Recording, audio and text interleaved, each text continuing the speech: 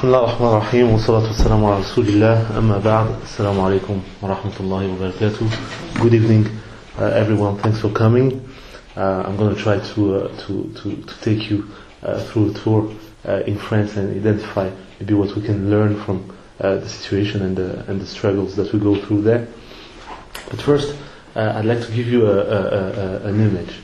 Imagine a country who wants to export human rights everywhere in the world and who's unable to respect them on its own soil. Imagine a country where a woman can be assaulted in the street just because she is a Muslim. Imagine a country where Muslim bashing is the national sport, and you will have an idea of what France has become in the last few years. The problem with Islamophobia in France is not the fact that there is a right-wing form of extremism, that there are racists such as you have in the UK with the EDL or other movements. The problem is that Islamophobia as an ideological corpus is in the mainstream, and you wouldn't imagine in the UK, for example, having the Labour or traditional left-wing movements supporting basically the same ideas and the same movements as the BNP or the EDL. And the question that arises is why? Why do we have such a situation? Why is it like this? Why do we have this paradox where we have the largest Muslim community in Europe, in France, around 4 million Muslims? At the same time, they have no leverage in the political game. They have no leverage in the way things are done. They don't always participate on major questions, on issues of education, of health, of economic development, and they are part of this system still. So how can we explain that the largest community, the largest Muslim community in Europe, is unable to take its full part in the common narrative of France? How do we explain that? And sometimes it's a bit difficult to draw a full picture of it. I think it might be easier to take a comparative approach between what we have in the UK and what we have in France. This way, it will allow you to identify similarities and differences. So there is a number of similarities. The first one is that we are in a situation where both communities have to challenge decline. When I'm talking about decline, I'm not talking about something specific to the Muslim community. I'm saying that our Western European democracies, they have a problem with their common narrative. If I raise the question, France, who are you? And I ask the question, what is the French identity? What is the French common narrative? What unites us as fellow citizens? I'm in a situation where it's very difficult to draw a number of pages where I explain this idea. Same goes for the UK. If I say, UK, what do you stand for? And what is the common narrative that we have, Muslims and non-Muslims alike? What is your future plan for the next 10, 20, 30 years? What sort of society do you want to leave for your children and for your grandchildren? It would be a very difficult exercise to write such a narrative with confidence. It will be possible to write a declining narrative, saying like we are in tough trouble with the economic situation, we are unable to provide jobs, people are divided. We can write this narrative. But the positive one, the challenging one, the hopeful one, but still realistic one, we're unable to write. And so this is the first commonality, the first similarity that we have between two countries. The second thing is that Muslims, both in France and in the UK, they were faced in the 80s and in the 90s with this question: how can I be part of Europe? For the UK Muslim community, the question was raised otherwise. But for France, for a very long time, there was this idea that Muslim would go back to their country of origin, and so you would have parents and grandparents not investing in the country, and basically living in the smallest flat with minimum spending, and waiting for the summer to go back to Algeria or to go back to Morocco, trying to build houses in the countryside in Algeria, thinking that at some point we're going to get back home. And some of us, basically our parents would say, we would say, can we go on holidays? I don't know, in the Provence or in Normandy or something. What holidays? What for? What is the point of holidays? We're not here to enjoy ourselves. We're here to study. We're here to work hard. We're here to take part in project. But at some point, we're not at home here. So at some point, we're going to have to go back to Algeria, to Egypt, to Morocco. And it was only in the late 90s that really the idea took its own way, and basically parents started accepting the idea that, okay, we're here to stay. We're part of this society, and the kids, they feel at home here. With all the problems of racism that we have, with the tough process of integration that we had, but still they were more at home in Paris with all these issues than in Algiers or in Cairo or in Casablanca. So the idea of being part of a European society, that's a common challenge as well. And we'll see in the differences that same challenge but different options and different issues to face it. The third one is more related to society and moral standards, and I would just pick two examples. The challenge of education. Education, the way we build our children, our youth, the way we help them develop their curiosity, the way we send them to schools, colleges, universities, and how do we address this issue? Even in terms of pedagogical methodology, how do we face this challenge? And even when we try to promote Islamic values or ethical values, how do we go about it? In France, for example, we used to have a very traditional methodology of teaching mathematics, French language, literature. So you would have a dissertation with introduction, thesis, antithesis, synthesis, conclusion, and this would be like the framework for this. And then after that, at the madrasa, you would sit on the floor, and the Maulana or the Imam would be very hard, coming from the Egyptian embassy and saying like you have to do this and you have to do that. But really, we had some form of conflict between two modes of education. We cannot claim that one is better over the other. We know that for a given generation, it shaped the way we think about things, the way we even ask questions, the way we study. Okay, but we are endowed with this challenge. How do we address the issue of education, not only for the Muslim community, but by and large for the rest of the society? And second one is the promotion, the diffusion of moral standards. We are in a given society which has given up on humanism. The objective of this society is to produce this.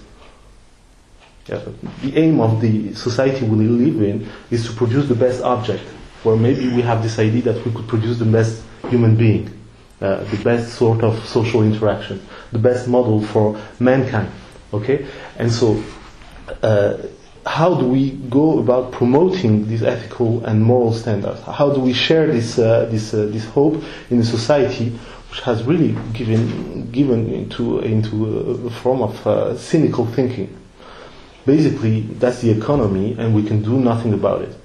And the way people live, and the suffering that they go through, and the separation of people that are really close to each other in the train or in the tube, but they are worlds apart in their mind and in their heart. Basically, we have accepted this fact, okay, and this is a common challenge as well. And the last one is, what is our positive contribution in the society we live in? If we think of our life plan, both individually and collectively, how can we identify our contribution to this society? There is an educational issue, there is a health issue, there is a poverty issue. If I think individually or collectively, what is our contribution to these issues? How did we solve the issues of drug dealing in our area? How did we solve the issue that some women, they are really in a very difficult situation and we do nothing about it? How do we go about it, and what is our contribution? So these are commonalities, and you find that the problems we have in a typical mosque or in typical NGO in the UK. On that, from that respect, they are very similar to the one that we have in France. And then there are major differences. First, there's a different colonial history. Okay, this is so important.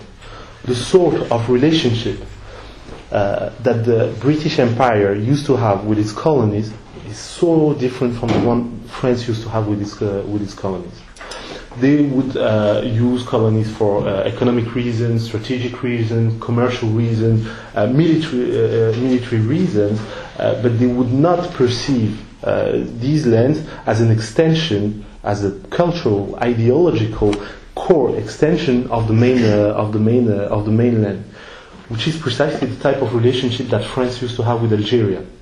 So when eventually the Algerian people say you're not welcome here anymore, we would like to have our freedom and our independence, there was literally a trauma. And this trauma, this post-colonial relationship, we are still into it. If we ask a typical French citizen about how he feels about Algeria, or if we ask an Algerian young man or a woman how he feels about France, this will come somehow in the conversation, even in the explanation of racism. Okay, and this is really a strong feeling that we cannot get past it. And an additional reason that we cannot get past this situation is that we would have some French politician claiming that colonization was okay, after all. There is a positive contribution in colonization, and we should be thanked for that. After all, we came and civilized these people, we built hospitals and schools, and so maybe the Algerian or the Senegalese, they should thank us for that. So this sort of behavior, this denial of history. By the way, the same goes for slavery. The fact that this is history. We should get past this. This doesn't help at all address the real issues and build the feeling that we are part of the same story. And in turn, this leads to a different social and cultural background in the typical Muslim community. You would have the vast majority of Muslims in the UK coming from an Indian, Pakistani, Bengali background. In France it's different. Algeria, Morocco are the vast majority. Then you have Tunisia, Egypt, and other origins, which means that the relationship to the main ethnic group in the country is different, and even from a theological perspective, the sort of I'd say behavior, religious opinion are different because they are coming from different schools of thought, and it has an impact on some very specific issues. When I was explaining that the feeling of belonging to this country, to these people is different, here comes the argument. There is an interaction between this social and cultural factor and a legal factor. Okay, in France we have something very specific. Is that being French is a legal reality, but it's also an ideological and cultural reality. In the UK, you have a difference between being British and being English. Being British is a form of citizenship, is a legal reality. And then, in addition to this, you can have a feeling of cultural belonging, historical belonging, ideological belonging, and this is an individual process. But you can be a British citizen without necessarily having to assimilate the ideological package that would be identified as the Englishness. Okay, in France this is different. So you cannot separate between citizenship and ideological nationality, and so you have basically this injunction, this recommendation from the right wing that you have to assimilate. Meaning that the condition of you being in France is for you to take distance from your country of origin, to take distance from your religion, to take distance from what you think is an important part of your identity, to endorse and to accept fully whatever we will say. Okay? And so when they say assimilation, basically that's it. Okay? And so they would have like this saying in French, à Rome, fais comme les Romains. Well, basically, when you're in Rome, do as the Romans, which is absolute nonsense, by the way, if you deconstruct it. Okay? Why is it nonsense? First, because it means you're not Roman, so when you come to Rome, behave. Okay? The second one is the Romans are right. Whatever the Romans are doing, you have to respect, which is if the Romans are doing wrong. The third one means that basically, if we are in a given society and we see harm or we disagree with the mainstream type of behavior, precisely because we are part of this society, we have the responsibility to do something about it. So, when people are fighting against Afrophobia, anti-black racism, or anti-Roma sentiment, this is not out of rebellious attitude against the government. This is precisely because they have the feeling that they are part of this society, and they do have the responsibility to do something when there is something wrong going on. Okay, and so this assimilation model is very problematic, and it has a lot of traction in France in the right wing. And the last point that is really different is the political game. So the political game is fully influenced by the Islamophobic ideology. So this ideology, you have a glimpse of it in the media, in some political speeches. The organization I represent, the Collective Against Islamophobia, what we do, we've been created in 2003, and we help and we support victims of hate crimes and discrimination.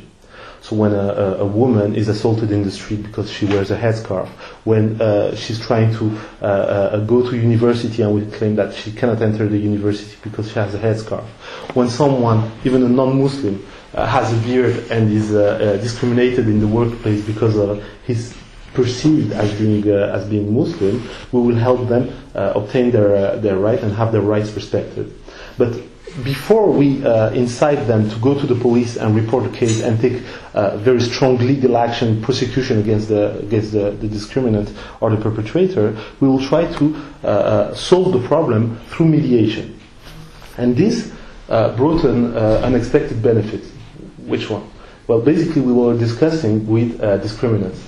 And at that stage, when we speak with them, we try to understand what are their motives, what is their ideology, and the unexpected benefit is that we were exposed we had a full and honest, frank account of what they think, and how they feel, and how they express their motives, the same way they would express it to a fellow or to a friend. This was violent, but at the same time, we got to the core ideology.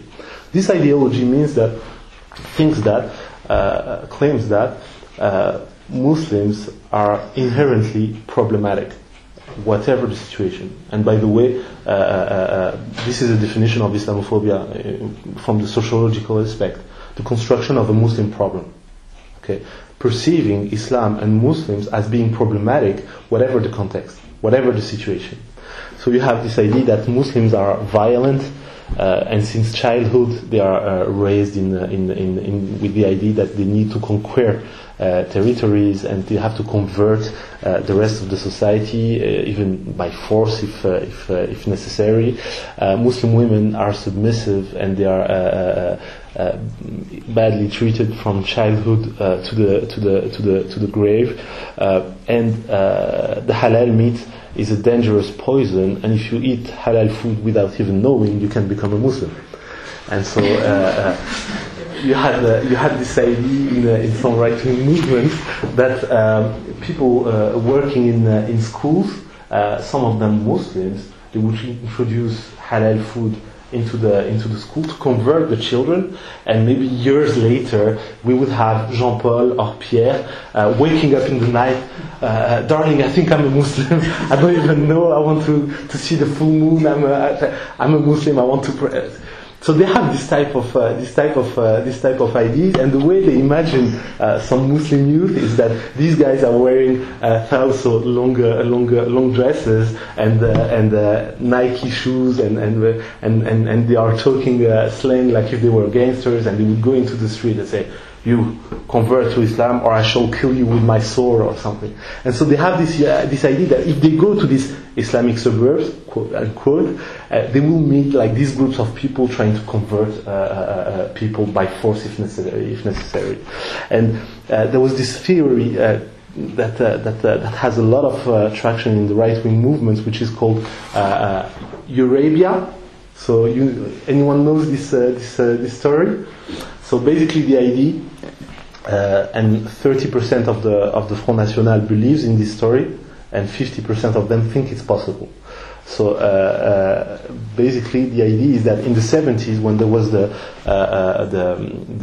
energy crisis and the OPEC country, the oil producers, they were making a boycott.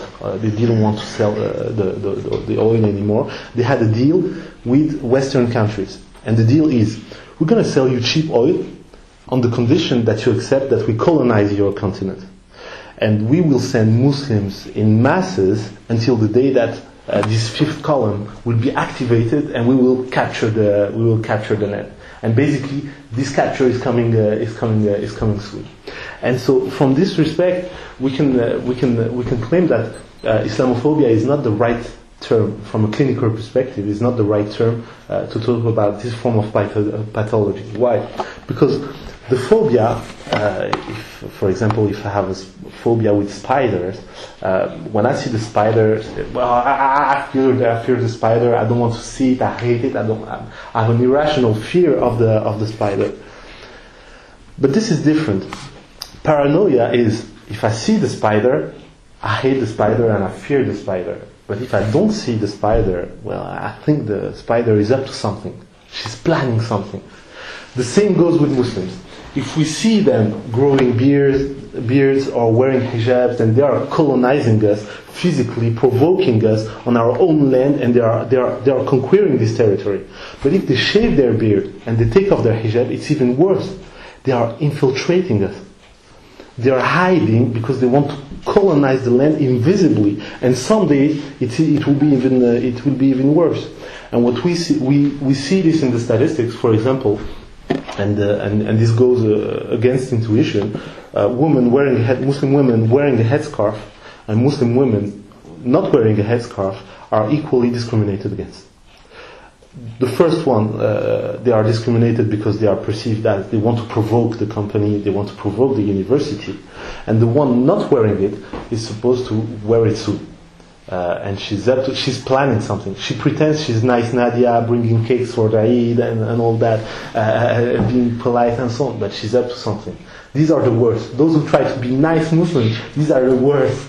And so we have in the typical cases we receive, well, the victim will receive such comments from her manager, from her colleague. We'll say, well, did she say something wrong? No. Did she refuse to do her job? No. Then what is the problem exactly? She is showing a dubious type of behavior. She did not denounce last year's attack on this country or that country. She did not participate in the conversation against Taliban. She did not want to eat the meal we brought, or she didn't want to participate in the cocktail and drink champagne or whatever. Okay, so these are the main reasons for you thinking that she's up to something, and this will be the typical attitude. So we see that analytical behavior or rational behavior is not the paradigm of the typical Islamophobic person. Seriously, we thought of addressing it from a psychiatric issue, from a psychiatric perspective, because that's what it's about. There is this really clinical approach that needs to be developed, and understand that we're not facing a form of rational thinking. The typical perpetrator, first, is not in the right-wing extreme. He's equally distributed across the political game. Second, when he motivates his action, he's not using a rational discourse. He expresses a lot of feelings, a lot of emotions.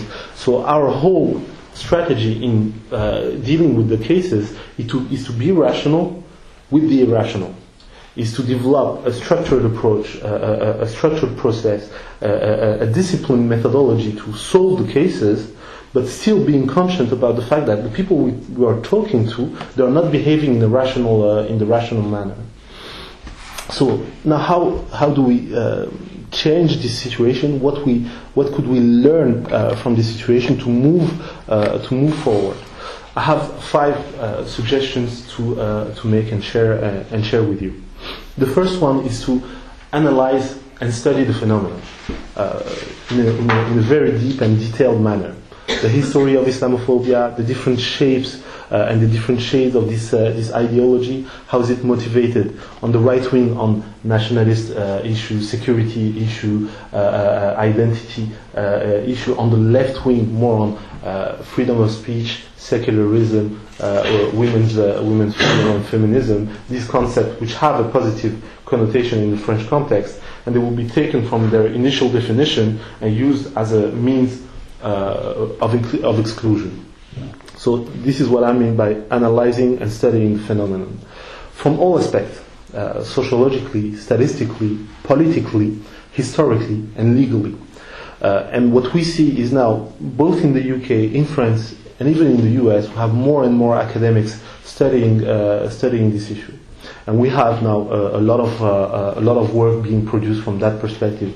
It's of huge value to us, because of course we have our analysis, but it's very important to have an independent opinion from a sociologist or from a psychologist to understand and to even add to our analysis. So that's number one. Number two is to build capacity. What does it mean? It means that in the legal advisors that we have within communities, within a mayor, in the mayor office, with the MPs, in all institutions, people should be made aware, and they should be in capacity to respond when there is a hate crime or a discrimination. They should not discover Islamophobia on the day that a woman has been assaulted. They should not discover that there is a legal framework, there is a legal toolbox that allows us to solve issues without having to create a political crisis in the country. Okay, so building capacity means being ready for such issues. And I tell you, you already have a number of cases in the UK. You will have more. So the earlier, the better you are prepared, the easier it will be to solve cases without it making a major problem. Because what we see is that minor issues become major problem when they are not dealt with properly. So a minor issue, a discrimination in a restaurant, someone refusing to serve a Muslim woman, is going to turn into a riot if we are not able to bring a proper response to the restaurant, solve this issue before it becomes a problem. Okay, so this is building capacity not only within the Muslim community but with the local institution, within the police, and within the government.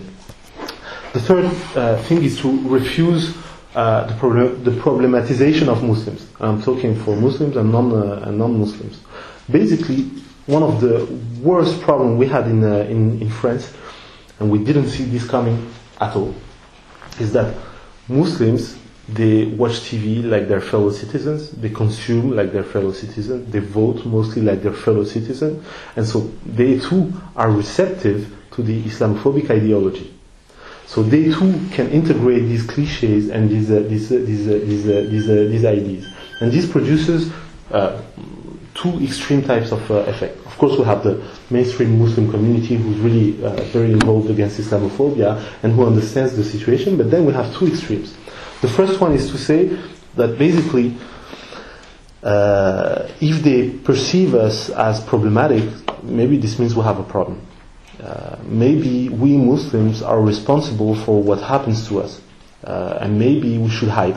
Maybe we should take off these hijabs, shave these beards, stop praying, stop being visible. Maybe we have to show proofs that we are good citizens and that we really love this country, that we are patriotic. We need to sing the Marseillaise or the anthem. We need to show it. And so basically, I integrate the ideological framework of the right wing, of the Islamophobic movements. That's one extreme. The second extreme is to say, well, they hate us, and there is nothing to do about it. So what's the point trying to fight Islamophobia? What's the point trying to participate with non-Muslims trying to go vote or to go build this educational project or to go to... What's the point if we know that they hate us anyway?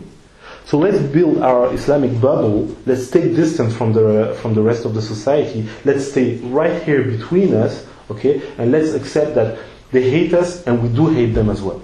Okay, and both are symmetric type of positions, and both are determined in reaction to the Islamophobic speech. But they do both serve the Islamophobic system in the way that they legitimize it. Okay, and so refusing the problematization of Muslim is refusing to be seated in this problematic seat. Every time racist people will try to make us part of a problem, it means we have to be part of the solution. Okay? It has. I'm going to share this with you. There is a worse victim than the one being discriminated and even assaulted in the street. That's the unspoken victim of Islamophobia. Who is she? Well, that's this lady who's not going to go study because she thinks, what's the point studying if I know in advance that I'm going to be discriminated against? That's this young boy who doesn't participate in the school event or in the environmental project because he says, what's the point participating? These people, they hate me. And the universe of what is possible and what is not is completely restricted. There isn't even a discrimination because he doesn't even go to it. Okay? And so this form of prejudice manifests itself in a non-event. Okay? So we cannot measure it. We know that it happens because we see every conference in mosques in France or in local organization, in community meetings. We hear young women telling us, well, I stopped my studies because of this and that. Or a father, he took his kids away from schools because he said, I'm not sending my kids to a school where they hate it. Okay? So this it has to be deconstructed, and we have to convince people that they don't need to wait for the extremists' permission, okay, to take part in the society. A typical Muslim in France doesn't have to receive a stamp from Marine Le Pen or Nicolas Sarkozy or Manuel Valls before taking his own share. Basically, the narrative is we are Muslims and we don't apologize for this. Okay, we're not vindictive, we're not aggressive, but we will never accept that our rights be not respected. Okay, we're Muslims and we don't apologize for this. So, and we take part in every issue within the society. The fourth one is to be proactive. Being proactive, what does it mean? It means don't wait for discriminations to happen.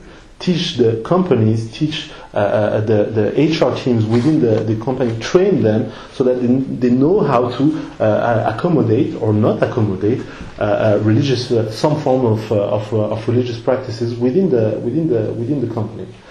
Before the labor starts thinking like the BNP, make sure that they do understand that you're really, really very conscious of what is going on and that you are very much involved in fighting Islamophobia.